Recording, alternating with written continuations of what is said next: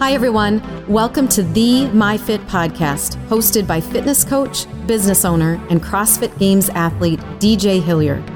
Physical fitness and podcasting are two of his life passions, and his goal is to train, educate, and inspire those who want to improve their general health. These podcasts are designed to help everyone, from the occasional gym member trying to improve their overall wellness to the fitness enthusiast. The episodes capture a wide spectrum of topics, including training, coaching, nutrition, entrepreneurship, relationships, and mindset. Follow the show on Instagram at the MyFit Podcast and subscribe to his newsletter at djhillier.com. So let's get to it. Welcome back. This is DJ Hillier, and you are listening to another episode on the MyFit Podcast. I am so excited to share this week's podcast with you guys. This week on the show, I have Massimo Pigliucci. And Massimo is a well-educated individual. He has a doctorate in genetics and a PhD in biology and philosophy. So probably the most well-educated guest that I've had on the show. And I actually stumbled upon Massimo when I saw his and watched his TED Talk on YouTube that has almost 1 million views talking about stoicism and how to live a stoic life. And for those of you that know me well or have listened to the show for a while, you know that I have a passion for stoicism, practicing stoicism, and basically anything that has to do with stoic reading and material, I am all about and all ears when it comes my way. And so today I wanted to bring Massimo on the show, and I was so thankful that he agreed to be on. And I wanted to talk about everything that had to do with stoicism and try to introduce people to the subject that maybe heard of it. And that's kind of where we started, was first talking about Stoicism 101, where to begin, what is it, and how can we explain it to other people that maybe have never heard of the concept. After that, we got into talking about what is the life worth living and taking a deep dive into what does that look like. Then we talked a little bit more about how to practice stoicism by using the 4 cardinal virtues. I think this is a really good way to implement into your daily lives, and it really can help with decision making. I think somebody like me who has trouble making quick decisions, becoming a little bit more familiar with the 4 cardinal virtues can be really helpful on making decisions. After that, Massimo talked to us about the dichotomy of control and also how Stoics view death. I thought this was a really interesting part, and it's actually a really big piece of Stoicism and how they kind of work backwards and use death as a way to live your life and not to be alive, but also be dead at the same time. And you guys will understand a little bit more of that when we get deeper into the episode. After the death, we talked about how Stoics recommend viewing criticism, feedback, and conflict. And I think that everybody could use this little 2 to 3 minute segment, especially with the world that we're living in right now, which has a lot of diversity and conflict and criticism back and forth. Massimo gives a lot of just really good ways to view that from a Stoic background. And then at the end, we close down with some resources to help you continue or even start your practice of Stoicism. There's a few books, websites, and Facebook groups that Massimo gives to us. Another thing we really wanted to touch on today was Massimo has written 12 books, and his 13th book is called A Field Guide to a Happy Life, 53 Brief Lessons for Living. And this came out September 15th. I got it September 16th, and I read it in 2 days. And I could not put the book down, and I really just loved every page of it. And I think you guys will love it as well. So if you enjoyed listening to Massimo and you start to really get involved with the Stoic mindset and the Stoic way of living, I would recommend that you definitely check out his book. It's on Amazon. We'll put that in the show notes. Also, if you get through this episode and you really enjoy the Stoic way of living, I would encourage you to go back to episode 65, where I talk with Michael Tremblay, who is a student in Queen's University in Canada studying Stoic philosophy. And we talked a little bit more in depth about Stoicism and how that can improve your mindset in sport and in training. So kind of a different way to go about it, but all in all, a lot of the same lessons were conveyed in both episodes. So not only this one, but episode 65.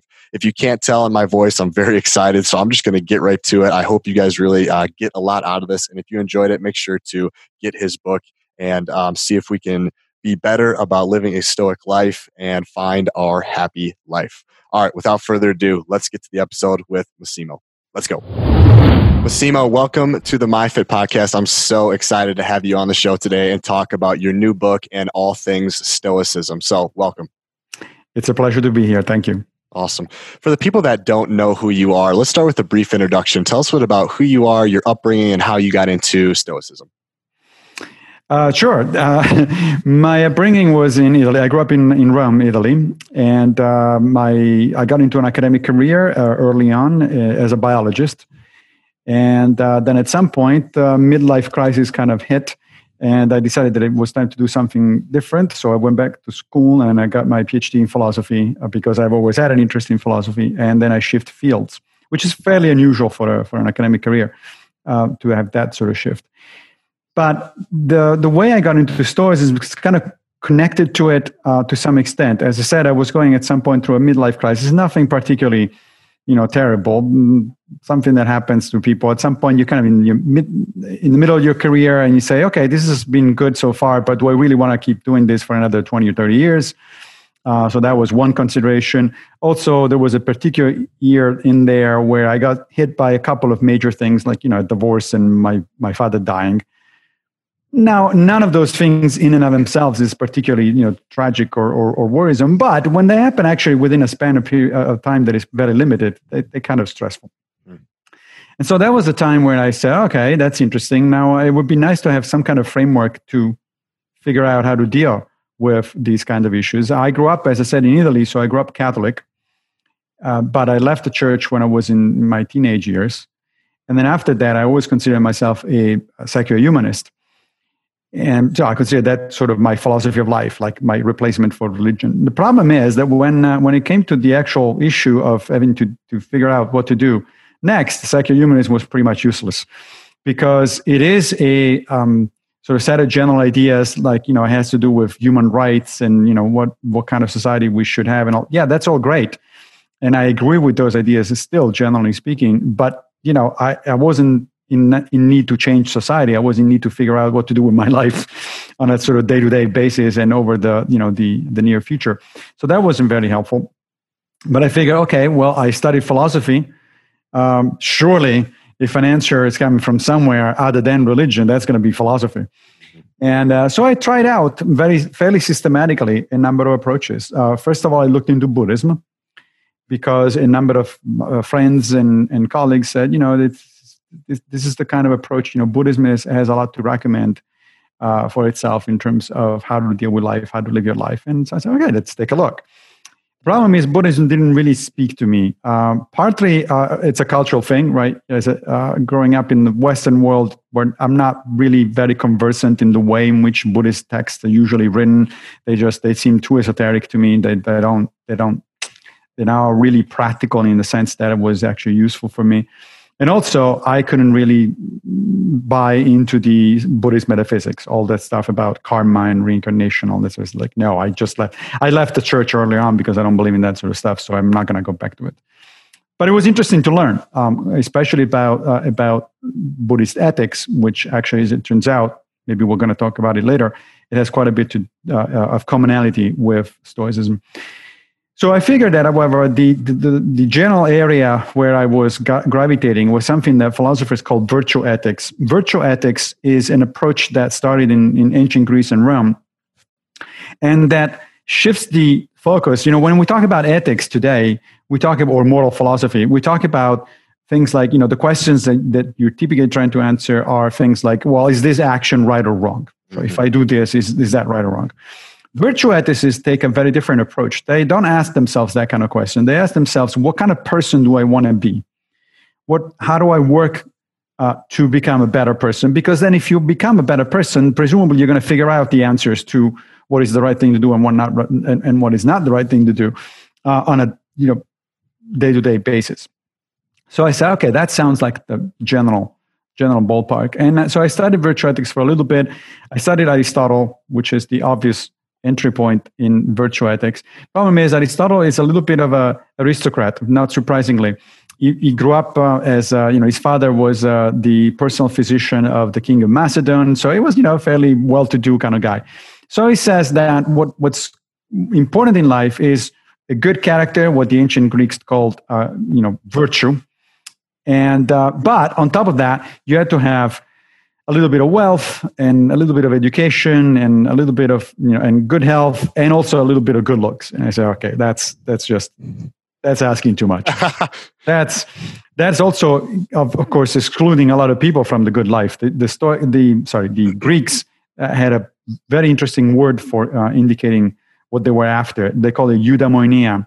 Eudaimonia, it's often translated as happiness, but it doesn't really translate very well to happiness because happiness is kind of a vague concept. It varies. I mean, you can say, I'm happy that I have gelato tonight for dessert, but that's not the kind of thing we're talking about. So the typical translation of eudaimonia is it's flourishing. So what allows you to flourish in life, to pursue your project. But an even better rendition is the life worth living. So what we're after here is eudaimonia understood as the life worth living. So I figured if Aristotle is right, then a lot of people don't have a life worth living, either because they lack the good looks or they don't have enough money or they not educated. So it's like that's not gonna do it. The next, I looked into Epicureans. Now the Epicureans have this reputation of being the sex, drugs, and rock and roll of philosophy, right? So it's all about pleasure, and it's like. Turns out they were nothing like that. Actually, what Epicurus said was that the most important thing in life is to live a life without pain, particularly not just physical pain, but particularly emotional pain. Well, that sounds good. And he also put a lot of emphasis on friendship. And so I said, okay, I can live with that. Friendship, no pain. But then the problem is a life without pain, Epicurus said, also means no social and political involvement. It's like, don't even go there because as we know, and that's as we, I think, are experiencing now daily, social and political life is in fact painful. It's not the kind of thing you want to do if you want a serenity, tranquility of mind. But I couldn't imagine a meaningful life without a social or political involvement. It wasn't for me. So there I was, right? So looked into two or three different things and nothing was quite working, but I was still convinced that was the general ballpark. Then one day, on Twitter, of all places, I see this thing that said, help us to celebrate Stoic Week. I said, what the hell is Stoic Week? And why would anyone want to celebrate the Stoics? Because I thought, like most people do, that the Stoics are people who go through life with a stiff upper lip and try to suppress emotions. It's kind of like Mr. Spock from Star Trek. And as much as I love the character of Spock, I don't think I want to live that kind of life. So I said, that's weird. But then I looked a little bit. First of all, I remember, I said, okay, wait a minute, hold on. Because Stoicism also is a type of virtue ethics. So it's like, and I haven't looked into it. And then I said, Stoicism. So wait a minute, that's Marcus Aurelius, who wrote the Meditations. He was the emperor, one of the so-called 5 good emperors in ancient Rome. And he wrote the Meditation. I did read the Meditations when I was in college. And it was an interesting book. And then I thought, oh, wait, Stoicism, that's also Seneca. Seneca was a first century Stoic philosopher and senator who was the advisor actually to the Emperor Nero. And I had translated Seneca from Latin when I was in high school, but I never put the two together. I never actually figured out that, thought that Marcus Aurelius and Seneca, they're actually talking about the same stuff. So I signed up. I said, let me see who's behind this Stoic Week stuff. Turns out to be an interesting group of which now I am actually a member. And the group is made up of a number of academics, initially gravitating largely toward the University of London and other places in the UK. And then now it's kind of more of a worldwide thing. So there was a number of academics, no surprise there. And then there was a number of cognitive behavioral therapists. And I said, that's interesting. Why cognitive behavioral therapists? I mean, what the hell has the therapy in general and CBT, as it's called in particular, got to do with Stoicism? Well, little did I know that cognitive behavioral therapy, which is one of the most effective evidence-based type of psychotherapy that we have today, started out in the 60s. And the two of the people that started this thing out, Aaron Beck and Albert Ellis, were actually inspired directly by Stoicism. So they read Seneca and Marcus Aurelius, and they thought, there's something interesting here. So I said, okay, this is really intriguing. So I signed up for Stoic Week, and I started practicing. So what you do is by the way, it's coming up pretty soon, in about a month every year. we do it. And so I downloaded some material, and there's some readings, there's some exercises, some meditations and stuff like that. And the first guy that I read during Stoic Week is a guy named Epictetus. And Epictetus was an early 2nd century Stoic. He was a very interesting figure. He started out his life in Hierapolis, which is in modern Western Turkey, and he was a slave. So talk about the lowest possible rank of society, right? He was brought to Rome. He was purchased and brought to Rome, again, also living at the court of the Emperor Nero. So he was a contemporary of Seneca, a little younger than Seneca. And then he was brilliant. He was allowed to study philosophy, and eventually was freed. So he started doing his own, making his own living. Eventually, he got annoying to the emperor, to the later emperor, Domitian, because the Stoics had this thing of, as we would say today, speaking truth to power. And so it's like, the emperors didn't like that. Most emperors didn't like that. So Domitian sent a bunch of these people into exile, or actually killed them. Epictetus was sent into exile. He moved to northwestern Greece in Nicopolis. He reestablished this school, and that became one of the most famous schools of antiquity. So I started reading this guy, and one of the first things that I read, he says, so we should contemplate death, but it looks like today I'm not going to die. On the other hand, I'm hungry, so let's go out for lunch. It's like, what? Wait a second. Who is this guy? Why did I never hear of this thing? Even though I have a PhD in philosophy and I actually took courses in ancient philosophy, I never heard of Epictetus. What the hell? Turns out, actually, he was very famous throughout the last 18 centuries. He just went into a partial eclipse at the beginning of the 20th century, but we're trying to bring him back. That's what one of my books, in fact, is about. So I was intrigued because what Stoicism began to sound like was a very practical, no-nonsense, very understandable philosophy that came with exercises, with practices, with meditations, and with things like that. So I said, wow, sounds like exactly what I was looking for. So I started practicing. And after Stoic Week, I committed to practice for a couple more months at the end of the year, and then for another full year. And then now here we are, more than 6 years later, and we're still talking about it. Man, that's how I got into it. What a cool story. And since then, you've written books about it. I think one of your most recent books before the one we're going to talk about is How to Be a Stoic. And now you've come out with recently A Field Guide to a Happy Life. And I've got it here. I pre-ordered it. I had it the first day it came out. And like we were saying off air, I'm not much of a reader, Massimo, but I read this in 2 days and I couldn't put it down. Even my girlfriend was like, what are you doing over there? Because she's never really seen me read. And so this is something that I really enjoyed getting through. It's super interesting. My journey through Stoicism really started about 4 years ago when I was handed the book, The Daily Stoic. And at the time, I didn't know much about it. And for those that haven't heard of that book, it's just a daily read, similar to what we have here, that kind of gives you a little bit of a mindset or a mind frame to have every day. And for me, it was helpful to read it in the morning and just put my mind in one place. What I want to do before we get into the book is let's take a step back. And for the people that are still unfamiliar with what is Stoicism and kind of where to start, I know there are a couple things that Stoics really believe in and kind of hold true to their hearts. Can we kind of just dial it back and answer the broad question of what is Stoicism? Maybe Stoicism 101. Sure. So Stoicism started out, as I said, in ancient Greece, in Athens, about 300 BCE. And the major goal of Stoicism is to allow people to become better human beings. In fact, although there is a lot of talk of virtue in Stoicism, because as I said, it's a type of virtue ethics, the word virtue is actually comes from the Latin. The original was the original word in Greek was arete, and arete just means excellence. So in a sense, Stoicism is trying to teach you to become an excellent human being, the best human being you can possibly be, particularly from an ethical perspective. Now, today, ethics has a fairly narrow domain, right? As I said before, it's like you tend to ask questions about, is this right or is this wrong? But for the ancients, ethics was literally the study of how to live your life. So when they were talking about becoming excellent in an ethical perspective, they meant that you would be able to live the best life you can possibly be. Right? Now, what does that mean in practice? So how does that work out?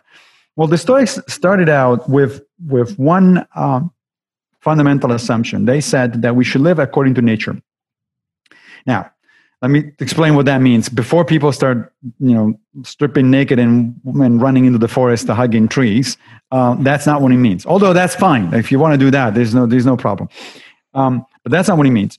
What the Stoics thought was like, look, if you want to figure out what a good life is for a human being, then you probably need to first ask yourself what kind of animal a human being actually is.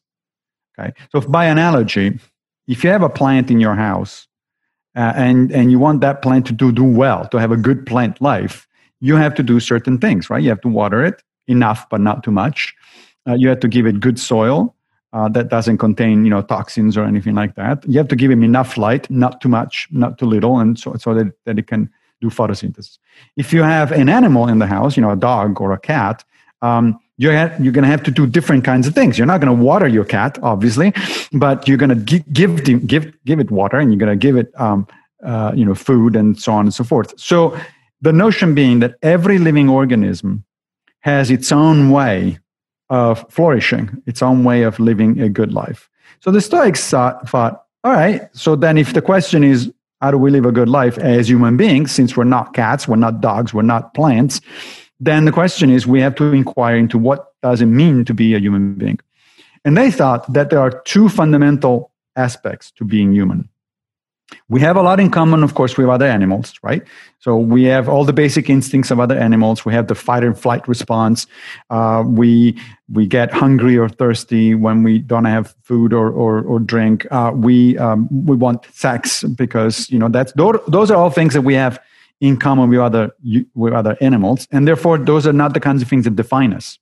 They're okay, they're fine. You have to eat and drink and all that other stuff, but they're not what defines a good human life, because we have that in common with other animals. So what does define a good human life? Well, they thought there are these two things. First of all, we're capable of reason. That doesn't mean we reason well all the time. In fact, unfortunately, a lot of the times we don't reason particularly well. But we are capable of reason to a far larger extent than any other living organism on Earth. I mean, even the smartest animal that you can think of, dolphins, octopuses, and chimpanzees, they're nothing compared to human beings. They're just like, we're in a completely different category in terms of reasoning. The other thing the second thing that identifies, that sort of sets aside human beings as a species, is that we're highly social. Again, there too, we're not the only social animals. Bees and ants are social animals for sure, although they're not particularly intelligent. And then we have social primates, like a lot of chimpanzees, the pygmy chimpanzees, the bonobos, or the gorillas, and so on and so forth. But none of that, again, comes to the level of a human society. Human societies are highly complicated. They're large. We have a large number of people. They're structured hierarchically so that there is division of labor. It's a lot of stuff going on. So the Stoics figured, okay, so that implies that a good human life is one in which you use reason to make the world a better place for yourself and for other people. And that is the goal of Stoic philosophy. You become a better person through using reason with the goal of improving society at large, both for yourself and for your brothers and sisters. The Stoics were cosmopolitan, so they thought that we all live in the same, on the same boat together, the entire planet. The human species is made of, brother and sisters, and we should act as if everybody else, including strangers, were brothers and sisters. So that's the basic idea. Now, the question, so that's the general framework, right? And the question is, okay, but how do you put it into practice, right? And there are a couple of ways to put it into practice. The two major ones go through the four cardinal virtues and something that is referred to as the dichotomy of control. So let me walk you through that. That your listeners can appreciate, I think, really the power of Stoic philosophy, because now we're going to begin to talk about the practice stuff. So the Stoics recognize four virtues. A virtue, let me back up for a second here. When we hear the word virtue today, because in the meantime we have experienced almost 2,000 years of Christianity, we tend to think about things like chastity and purity and things like that. Nothing like that. The ancient Greeks and Romans had nothing to do with chastity and purity and that sort of stuff. What they meant by virtue is a character trait. Okay? So it's a propensity for you to behave in a certain way. So if I say you're a generous guy, that means that other things being equal, I often see you, offering a beer to your friends or donating money to a certain organization or something. You are a generous guy, right? That's a virtue. And that means that as a matter of behavior, regular behavior, you tend to behave in a not all the time, perhaps, but consistently, so that I can say, yeah, he's a generous guy. Now, there are a number of virtues that the Stoics and the ancients recognized, including generosity, in fact. But there were 4 that they called cardinal virtues because they were fundamental. And the idea is that you should use the 4 cardinal virtues as sort of kind of a moral compass to really organize your entire life, to approach anything that happens in life. So the 4 cardinal virtues are practical wisdom, courage, justice, and temperance. And I'll tell you what they are exactly, and then I'll give you an example of how to you actually use them. Practical wisdom is the knowledge of what is good for you and what is not good for you. And it turns out that the Stoics would argue that what you might think is good for you, is actually not good for you, and you might not really know what is truly good for you. What is truly good for you is to refine your character, to become a better person, and to refine your judgment, to arrive at better and better judgments about situations. That's really the major thing that is good for you. And what is bad for you, it's bad judgment. And why is that? Well, because you use everything else according to your judgment. Right? So if you have good judgment, you can use everything else correctly. If you have bad judgment, then you're going to end up using things incorrectly. So that's practical wisdom. Courage is not just physical courage, but it's the courage to do the right thing, to act in the correct way, regardless of consequences or despite the fact that there might be negative consequences for you. Justice is essentially treating other people as human beings, as deserving of respect, and fairly, as you would want to be treated yourself. And then temperance is doing things in right measure, neither too much nor too little. Now that's the theory. What about the practice? Well, suppose that I walk into my office, at work, and I see my boss harassing a coworker, right? Really mistreating him or her in a way that it's not fair, it's not just. So the question is, well, what do I do? Do I look the other way? Do I intervene? What do I do? So I have a question, therefore, for myself. So I'm going to ask the 4 virtues. All right, practical wisdom tells me, yes, you should intervene because it's good for your character to intervene. Otherwise, you're a coward, and that's not good for your character. That undermines your character. So the first virtue says, yes, you should. Well, does it take courage? Yes, it does take courage because it's my boss. So I might face retaliation, right? I could be fired or at least reprimanded or something like that. So it does require courage. So that's the second yes.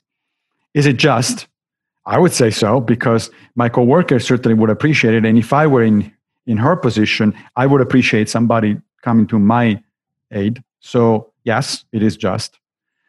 What about temperance? Well, temperance, remember, is doing things in the right measure. So that means that I don't want to just mumble something under my breath so that my boss doesn't hear me. And you also don't want to blow up either. But at the same time, I don't want to go and punch him on the nose or something like that, because that's so one way to react would be too little, not enough. The other one would be too much. So I just consulted my 4 virtues, and the 4 virtues said, yes, you should intervene, but you should intervene in a calm and firm way in the situation, right? The idea, therefore, that the Stoics have is that you do the same process for everything you do in life. Anytime that you interact with other people, anytime you have to make a decision, you kind of mentally go through this calculation. Now, it may sound cumbersome to do it, but in fact, once you start doing it mindfully, it kind of becomes second nature. It's like you immediately start saying, after a while that you practice this stuff. Initially, it's like, in a sense, it's like learning to drive a car.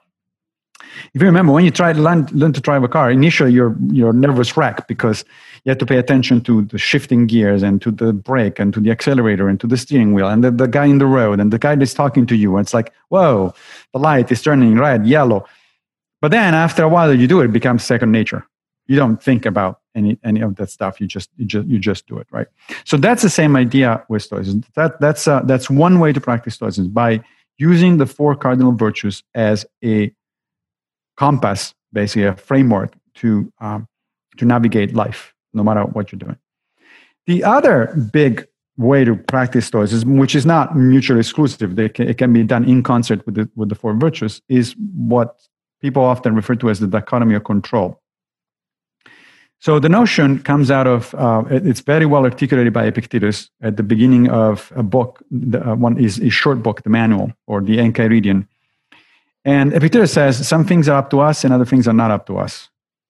And then he lists the things that are up to us and the ones that are not up to us. And then he says you should focus on the first and then try to just accept the other ones as they come, because you don't control them, so you can't do anything about them. Now, the funny thing, however, the funny bit that people tend to be, so far this is pretty straightforward. Sure. It's pretty, and in fact, it's a kind of notion that is found in other cultures, something similar to the dichotomy of control. You find it in 8th century, so like in medieval Judaism. You find it in Buddhism, actually, in 8th century Buddhism. And you find even in American Christianity. A lot of people are familiar with the Serenity Prayer, which is an early 20th century American Christian prayer. And the Serenity Prayer, I never remember exactly how it goes, but it says, it asks God to give you the wisdom to tell the difference between what you can do and what you cannot do, the courage to do what you can, and the serenity to accept what you cannot. A lot of similarities there. It's exactly the dichotomy of control, and it's exactly Epictetus. And not by chance, because the Enchiridion, Epictetus' manual, was actually used as a training manual for Christian monks throughout the Middle Ages. So this is the connection is a direct one. It's not like it's not by chance at all. But the bit that a lot of people have a little bit of trouble wrapping their minds around, and that I think, however, it's crucial to understand, is the second part where Epictetus says which things are under our control and which things are not under our control. So he says, look, under your control, there are only these things: your judgments, your endorsed values and opinions, and your decisions to act or not to act. That's it. You don't control anything else. Which means that not under your control are things that most people think they are under their control, such as your health, your reputation, your job, your career, your wealth, all this other stuff. It's like, okay, let's stop for a second here. What does that mean? Well, think about it in these terms. We are, as you know, in the middle of a pandemic, right? So I can apply the dichotomy of control. What is under my control and what is not under my control? You might think that my health is under my control, but it isn't really, because what I can do all the right things. I can wear a mask, wash my hands, wipe down my groceries, maintain social distance, all that sort of stuff, and still get the damn virus. Because it's a virus. I'm a biologist. I know how these things work. They can be anywhere, right? Could be an accident, just a fraction of a second. Somebody sneezes near you, the mask doesn't protect you 100%, and that's it, you got it, right? Through no fault of your own, but you got it. That said, the chances are that are going to be much lower that I do get the virus if I do all those things that I mentioned. But those things that I mentioned are under my control because those are the results of my judgments and my decisions to act and not to act. It is my judgment to take the virus seriously. It is my decision to wear a mask, to wash my hands, to social distance, et cetera, right? So that's what Epictetus means. It's like you should focus not on the outcome. Here's another way to understand this. Don't focus on outcomes because outcomes are not under your control. Oh, wow. Yeah. Focus on your efforts because the efforts and your decisions are under your control, not the outcomes, right? So we do have a tendency to focus on the outcomes. We have a tendency to want to control the outcomes. Like, for instance, if I go for a job interview, right? Typically, what you're concerned about is, well, will I get the job or will I not, right? But that, for a Stoic, is the wrong way of thinking because getting the job is not up to you. It depends on the competition that you have. There may be better people, better candidates out there. You don't know. You don't control that. It depends on who is going to do the interview. You don't know the guy. He may be a perfectly fine, reasonable person or not. He may have an agenda or not. He may have gotten up on the wrong side of the bed or not. He may like you personally or not. None of that is under your control. Mm-hmm. What is under your control? To put together the best resume that you can, to work hard, to prepare that resume, to actually develop the skills that make you good for that particular job, to pick the stuff that, how do you want to dress for the interview, to be focused during the interview, to get a good night's sleep and not going out for, drinks just before you go for an interview. All of that stuff is up to you. Why? Because all of that depends on your judgments and your decisions to act or not to act. So according to Epictetus, those are up to you. But the outcome isn't. So what we should do is to focus on where we have agency, on what the stuff that we control. The rest, we need to accept from the beginning mentally that sometimes you win and sometimes you don't. It's life. Right. And we're not kids. We don't throw a tantrum when things don't go our way. If they don't go away, if I don't get the interview, too bad. There will be other jobs. There will be other interviews. If I still get the virus despite all my precautions, well, that stuff happens. So now the next question is, what can I do to minimize the consequences of that? Right? Mm-hmm. I should call my doctor. I should check into the hospital. I should do X, Z, or Y. So you immediately refocus your efforts. Like, okay, well, I lost that one. Fine. Move on. It's useless to say, oh my gosh, I lost it. This is a catastrophe. It isn't a catastrophe. It's stuff that happens. Mm-hmm. This is something that I learned this idea or this thought about 3 years ago, and it's changed my life dramatically. And I mean dramatically. Right. I post about it. I try to exemplify it in my own life. And I think it really, really clicked when I was reading your book, A Field Guide to a Happy Life. And you talked about the analogy of the bow and arrow. And how you can tell this better than I can, but you have the bow, you can prepare, you can train, you can do all these things. But once you let go, everything is out of your control. Somebody could step in, wind could happen, something could happen to the target. There's a limited amount of things that could happen. And for me, that analogy just plays so much fruition in my life that once it's let go, once you've shot the basketball shot, once it's out of your out of your control, out of your hands, out of your grasp, there's nothing you can do about it. Exactly. And people, by the way, that analogy of the arrow and the archer comes from Cicero, who was not a Stoic, but he was very sympathetic to Stoicism. And so he wrote a lot about Stoicism. And when I read that thing, after a while, I actually signed up for archery classes. Oh, cool. I had to have the feeling. And it's interesting because archery classes do teach you a lot about focus, a lot about about where exactly you can put your effort and where in fact you don't have any control. So it is really good training actually. Absolutely. So mental training for this thing. But yes, that's exactly right. So it does change your life. Now people do come up typically with the objection is like, but wait a minute, there's a lot of things that I can influence, but I don't, or even though I don't ultimately control. Yeah. Sure, of course. But the point, you think that Epictetus didn't know that? Of course he knew that, he realized that. But if you think about it, everything that you influence, it can actually in turn be broken down into these two components, the part that you control and the part that you don't control. What you call influence, it's actually the interaction between those two. Again, let's go back to the example of my job interview, right? Do I influence my chances of getting the job? Of course. But what exactly does that mean? Where does that influence come from? Well, it comes from the fact that I prepare ahead of time, that I have a good CV, that I dressed appropriately, that I'm focused, all of those things that are completely under my control, right? Where does the fact that it's only an influence and not a decisive factor come from? From the fact that there is a bunch of stuff that I don't control, right? So every time you think, oh, I'm influencing things, it's like, yes, but you're influencing them only through the parts that are under your control. So cool. I think there's one thing that I'm curious to get your answer on is the idea that sometimes, Stoics and people that practice Stoicism are very even-keeled. They don't get too excited. They don't get too down. If they control it, they can. If they can't, then they can't.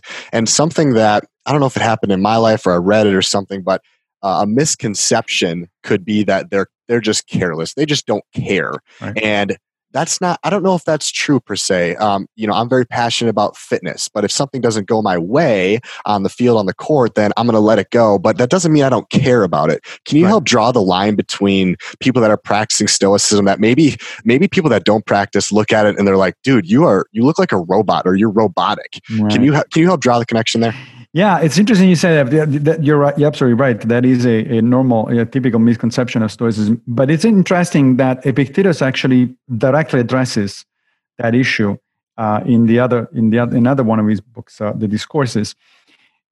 Now, at the time, of course, there was no such thing as a robot, so he couldn't come up with that analogy. But he came up with the analogy of a statue, and he said, "No, my friend, you don't want to be as cold as a statue. You don't want to be unfeeling. That's not the point, because that's not human. You're not then you're not a human being. You're a statue, or as we would say today, you're a robot, right? That's problematic. Now, that's not the point. The point is different. The point is to direct your emotional energy where it's most efficient, where it's most effective, right? So let's say, for instance, that I see, an injustice being done, and I get really upset and worked up, and it's like I'm really angry and I'm furious about this kind of stuff, right? Either because the injustice had been done to me or to one of my friends, or maybe just even somebody that I don't know, but it just feels wrong, right? Well, great. So the Stoics would say, okay, don't get mad, get even, right? Don't let your rage, your anger, your resentment turn into rage, because the rage gets in the way of your clear thinking. Okay? Your rage may be justified, your anger may be justified by the situation, but if you act on it, the problem is you're probably not going to act reasonably. You're not going to act rationally because your judgment is clouded. Instead, rechannel that mental energy, that emotional energy, into a real passion for doing the right thing. Right? Instead of just being angry and upset, develop a passion for doing the right thing. The word passion, by the way, originally came from the Greek word pathos. And pathos is also the root for pathology. So the Greeks, not just the Stoics, the Greeks thought that passions are actually pathological. But what they meant by passion, it's not the same thing that we mean today. When you say, I have a passion for exercise, or I have a passion for philosophy, that's not what they meant. That's fine. Having those kind of passions is okay. What they meant was a disruptive emotion, something that clouds your judgment, something that actually gets in the way of you doing things. Right? So now, that said, you are, however, right that Stoics tend to be a little bit more calm than most people about things. That doesn't mean they don't care. It just means that they are mentally prepared to accept the fact that what they care about might not turn out to be the case. Right? And they say, the thinking is, okay, if it doesn't turn out to be the case, there's no point in me getting upset. There's no point in me saying, oh, this is a catastrophe or something like that. Instead of a catastrophe, this may be actually an opportunity. Maybe there is another way of getting to the same result, or maybe there is another result that I can work on. So instead of wasting time, modern cognitive behavioral therapists call this catastrophizing, this notion that if something bad happens to you, it's like, oh, it's a catastrophe, it's awful. It's like, well, hold on. It is something, sure, something is happening that you don't like, but is it really a catastrophe? Is it really something you can't do anything about? Like you got fired from your job. Most people would think that's a catastrophe, but maybe it's an opportunity. Maybe it was time for you to move on and do something else. Maybe now you're going to think a little bit better, more clearly about what you want to do and what you don't want to do. Now, some setbacks there are really setbacks. There's no way around it. If you're in a pandemic and you're stuck at home, that's definitely a setback. But even there, you can say, okay, what can I do with this? This is the situation, right? This is the situation that the universe threw at me. And what can I do to make the best of whatever it is that I cannot change? I cannot make the pandemic go away magically. But what I can do is I can learn how to use Zoom and have a bunch of conversations like the one we're having now, of which I've been having many more. And there are some advantages to it, because it used to be that I did a lot of this in person, like here in New York, I would give talks about Stoicism, and it was fun. It was great. You meet a lot of people. Sometimes you go out for dinner or for a drink, and that was pleasant.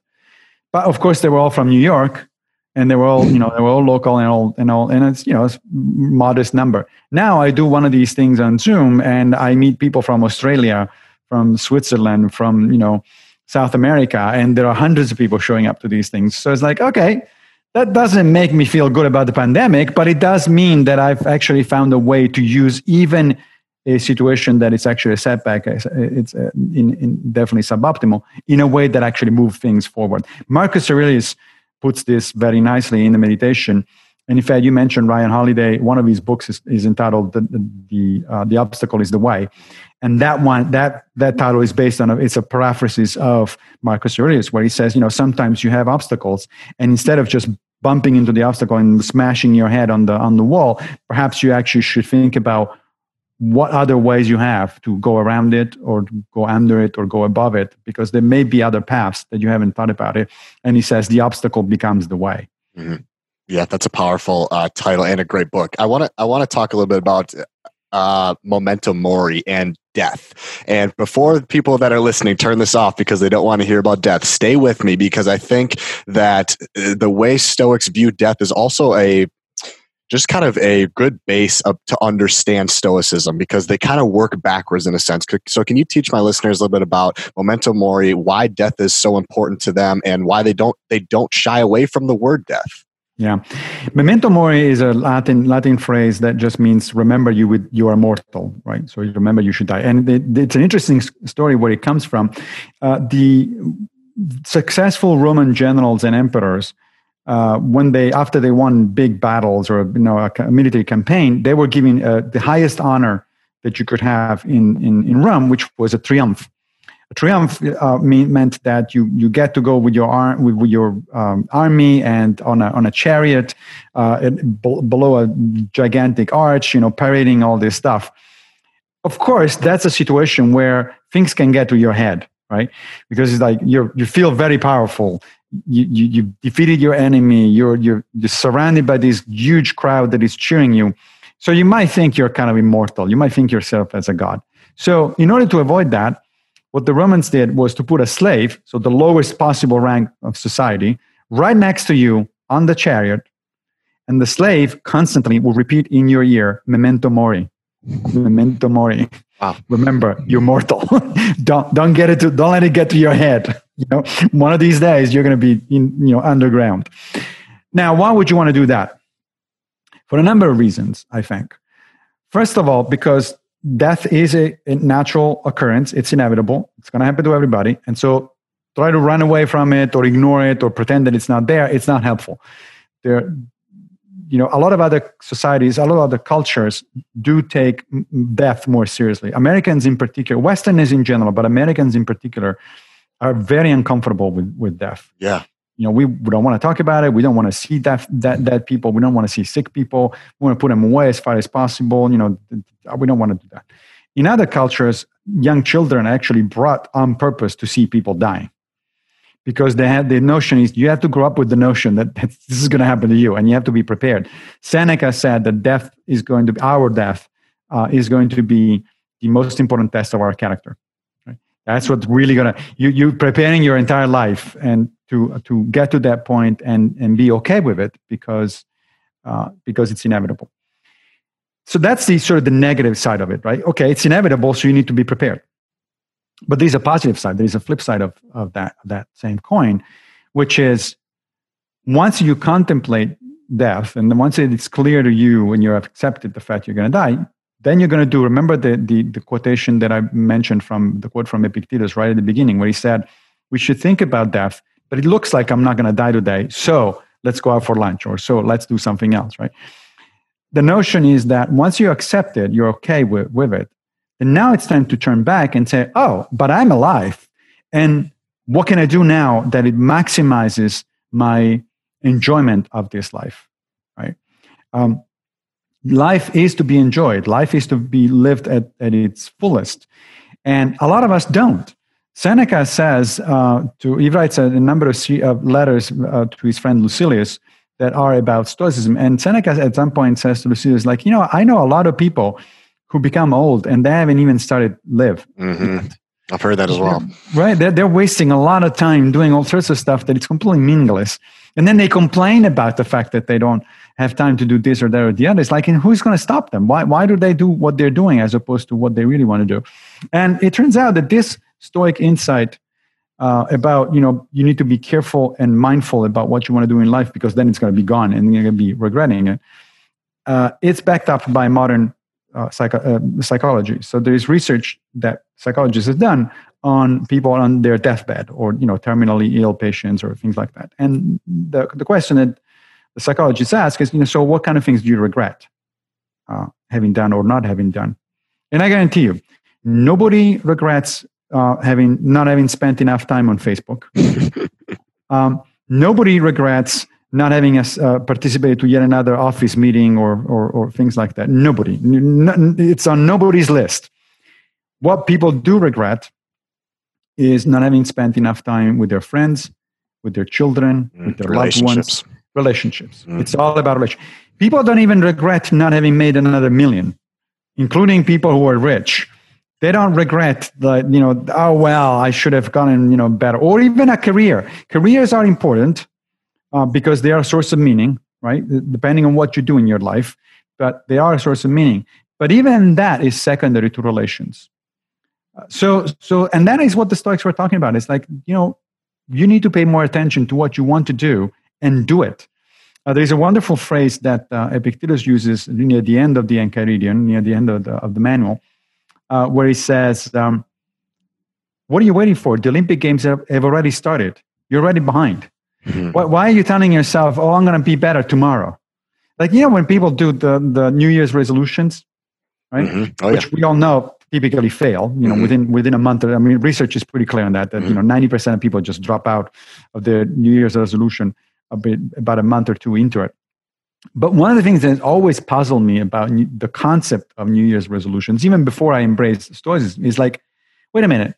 So you're telling me that you recognize, you understand, you agree that to stop smoking is good for you, that to go to the gym is good for you, that to eat and drink less is good for you, that to spend more time with your friends is good for you. But somehow you decided that you're going to do it next year. Not now. Why? What the hell are you waiting for?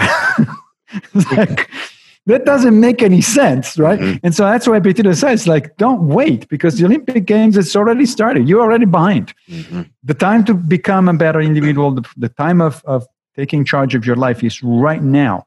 Don't wait until tomorrow. Don't wait until next year, because you don't actually know how long you have. Right. Death is inevitable. So use that as motivation, would you say? Absolutely. Not only is inevitable, but we actually don't know when it comes. Right? So that's the thing. I mean, Seneca says that he finds very puzzling when people say, so-and-so died before his time. He says, there's no such thing as before his time. People die when they die. People die when the universal web of cause and effect has decided that they're going to die. It's neither 1 minute too late nor 1 minute too early. And because we don't know when that is, Seneca says you should live your life as if every day we're going to be your last one. Mm-hmm. This is actually one of the exercises, one of the standard Stoic exercises. You can do it as a sort of meditation. You open up a blank page, you draw a table with 2 columns, and then you start putting on the left column the kinds of things that you would do if you really knew that today was the last day. Right? What kind of things would you do? Mm-hmm. And then on the right column, you're going to do things. You're going to put things that you think are important, but that you wouldn't necessarily do on your last day. And then you can add a third column with the kind of stuff that you wouldn't do either way, that you wouldn't care for either way. That gives you a very visual approach, a summary of your own priorities.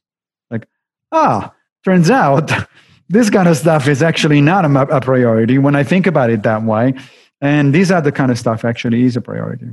It's a good exercise to go to do for yourself. Absolutely. I wanted to squeeze one more in before we get to the last remarks here. Sure. And it's the idea of criticism and feedback. And I think the Stoics and reading Stoicism, they have some really good insights and ideas about how to accept criticism, feedback, and conflict. Can you talk to us a bit about what a Stoic person would look like going through receiving feedback, criticism, or being in conflict? Yeah. So the Stoics were big on the notion that you should understand that you cannot possibly be insulted. There is no such thing as an insult. And the reason for that is because if somebody is insulting you, because he's saying something bad or something negative or something, critical or something like that, then there are only two options. There are only two possibilities. Either he's right or he's wrong. If he's right, then you should thank him. You say, "Oh, thank you. I didn't think about that," right? Maybe he conveyed the message a little too harshly, and he could have been a little bit more diplomatic about it. But if he's right, he's right. And therefore, the rational thing to do, the reasonable thing to do is to say, "Thank you." If he's wrong, then it's no skin off your nose. It's his problem, right? He's saying, he's uttering a falsity. He's saying something that is not true. So why would you be upset? It's nothing to you. It's got nothing to do with you. It's just somebody opening his mouth and moving air. But the fact that it hits your ear, it doesn't matter.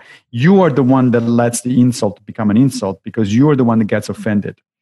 And what other people say, of course, is not up to you. That's under their control. But how you react to other people, what other people say, that's definitely up to you. And so there is no such thing as an insult. There's no such thing as a negative criticism. If criticism is on the mark, then the reasonable thing to do is to accept it and say, "Yeah, that's a good point. I didn't think about it," right? And we're not sages. We're not perfect. We're not. We all make mistakes, and it's really interesting to see how difficult it is for so many people to just say, "Yeah, you're right. On that one, I screwed up." It's like, that was my mistake. Sure. It's so, but once you start doing it, it's so liberating. Mm-hmm. It's like it's a weight that is lifted from your shoulders. Like, oh, okay, I don't have to defend myself all the time. I can just say, "Sure, good idea. Now I'm going to try to do it differently." Sure, very different way, and something that we could probably use as a society in today's day and age. And another thing you noted in your book was talking about people behind their backs, and it was interesting to me. You even noted that whether you're praising or talking negative, don't do it. Is this kind of are we dovetailing in the right direction? Do these two relate? Yeah. So the notion that the Stoics have is that gossip or praise are really more about yourself than about the other person, right? So if I say to you, "Oh, what a great guy you are," it's really about me feeling good about something. It doesn't make you any better of a human being. If you're a good person, you're a good person. You don't need to tell. You don't need to tell you, "Hey, you're good." Same if you're bad. If there is something that it doesn't work out.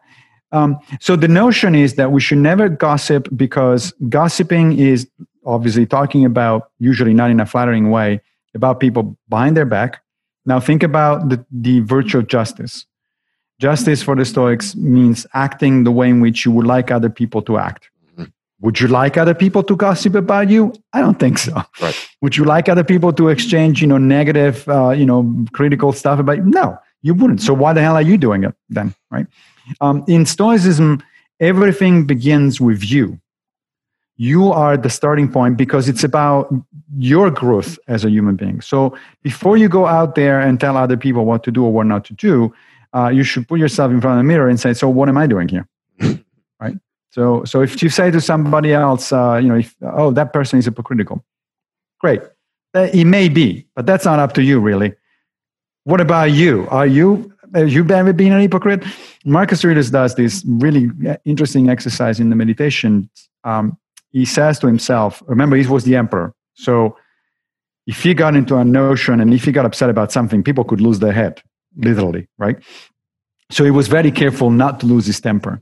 And one of the things that he says, like, okay, sure, these people are, those people are annoying, that other person is, is trying to take advantage of it.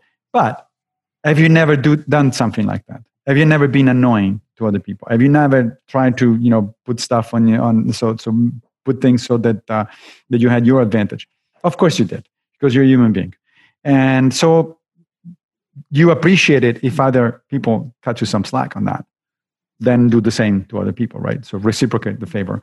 In other words, use the same exact standard that you use to yourself for others, right? Don't use double standards. Double standards is the definition of being hypocritical. Awesome.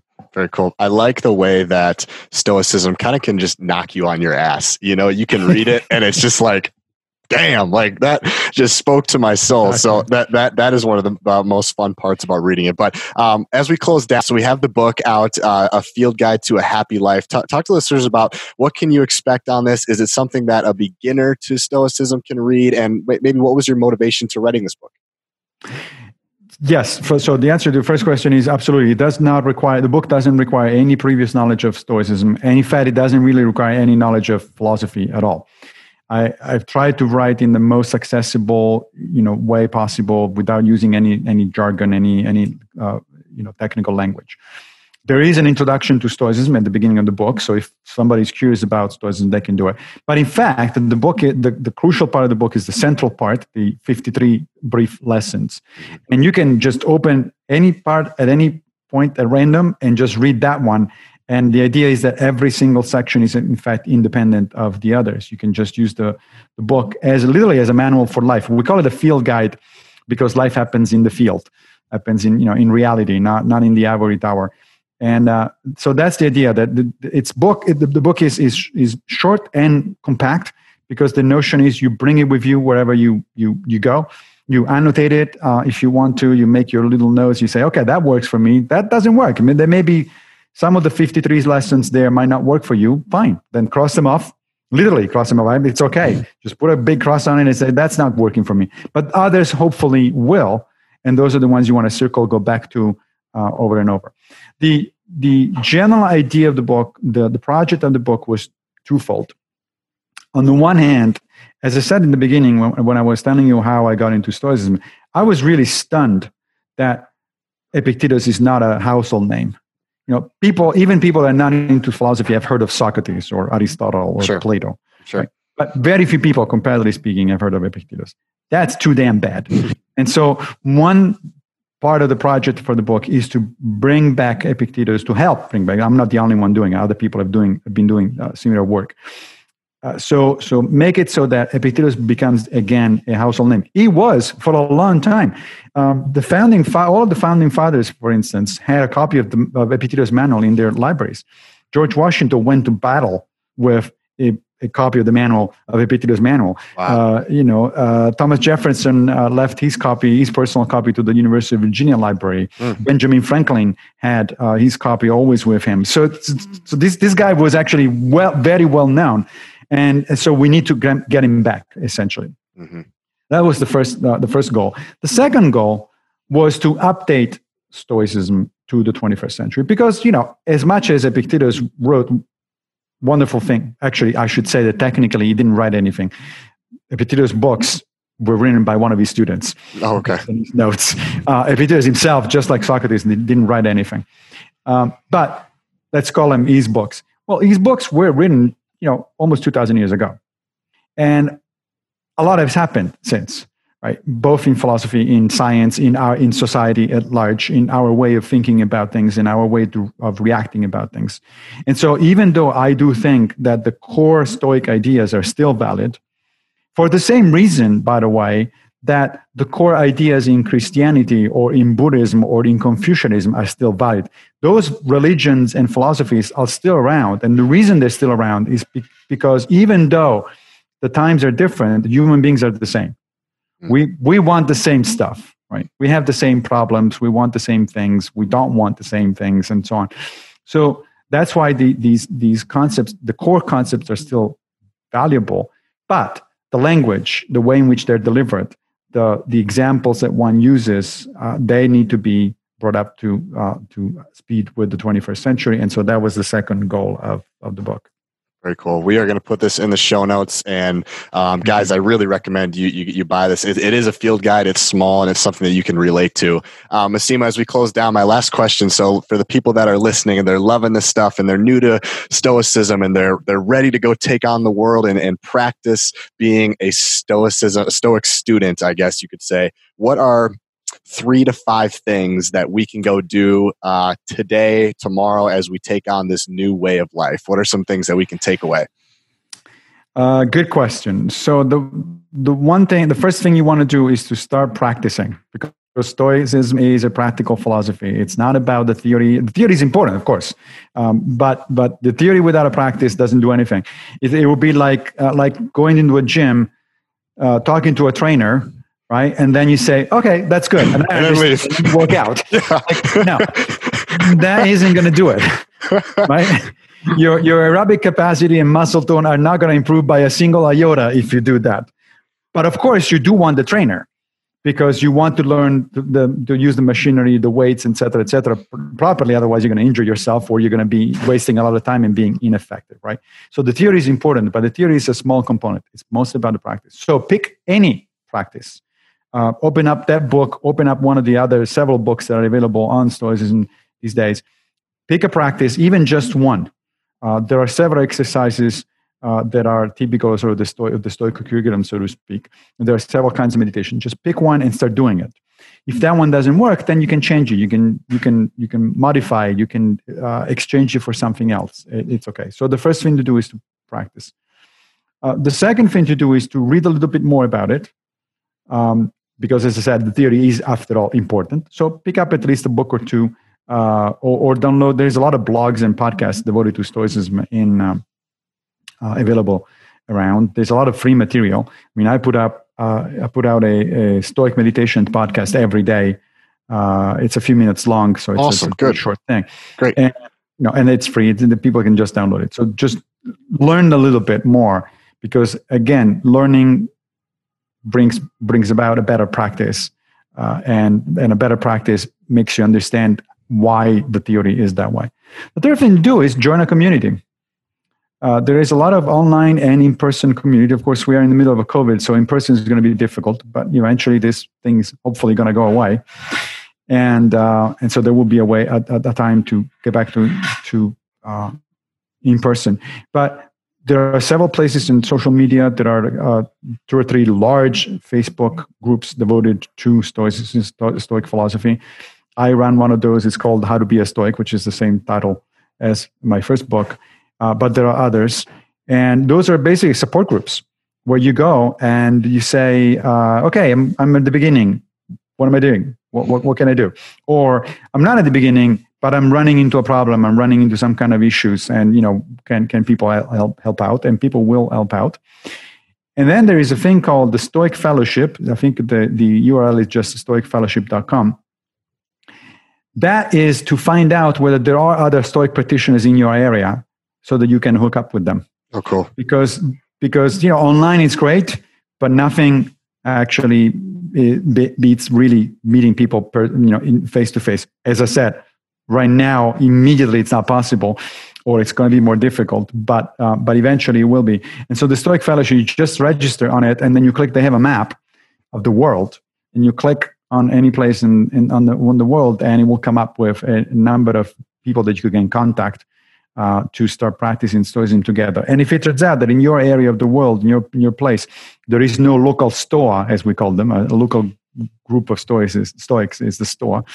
If there is no local Stoa, then just create one. Just establish one. You can register yourself with the Stoic Fellowship, and they will email you anytime that somebody else from the same area registers with them and say, okay, there's 4 or 5 people here. You can get started. You can come together. You can read together. You can talk about your practices, your exercises, and be on your way to a better, more mindful life.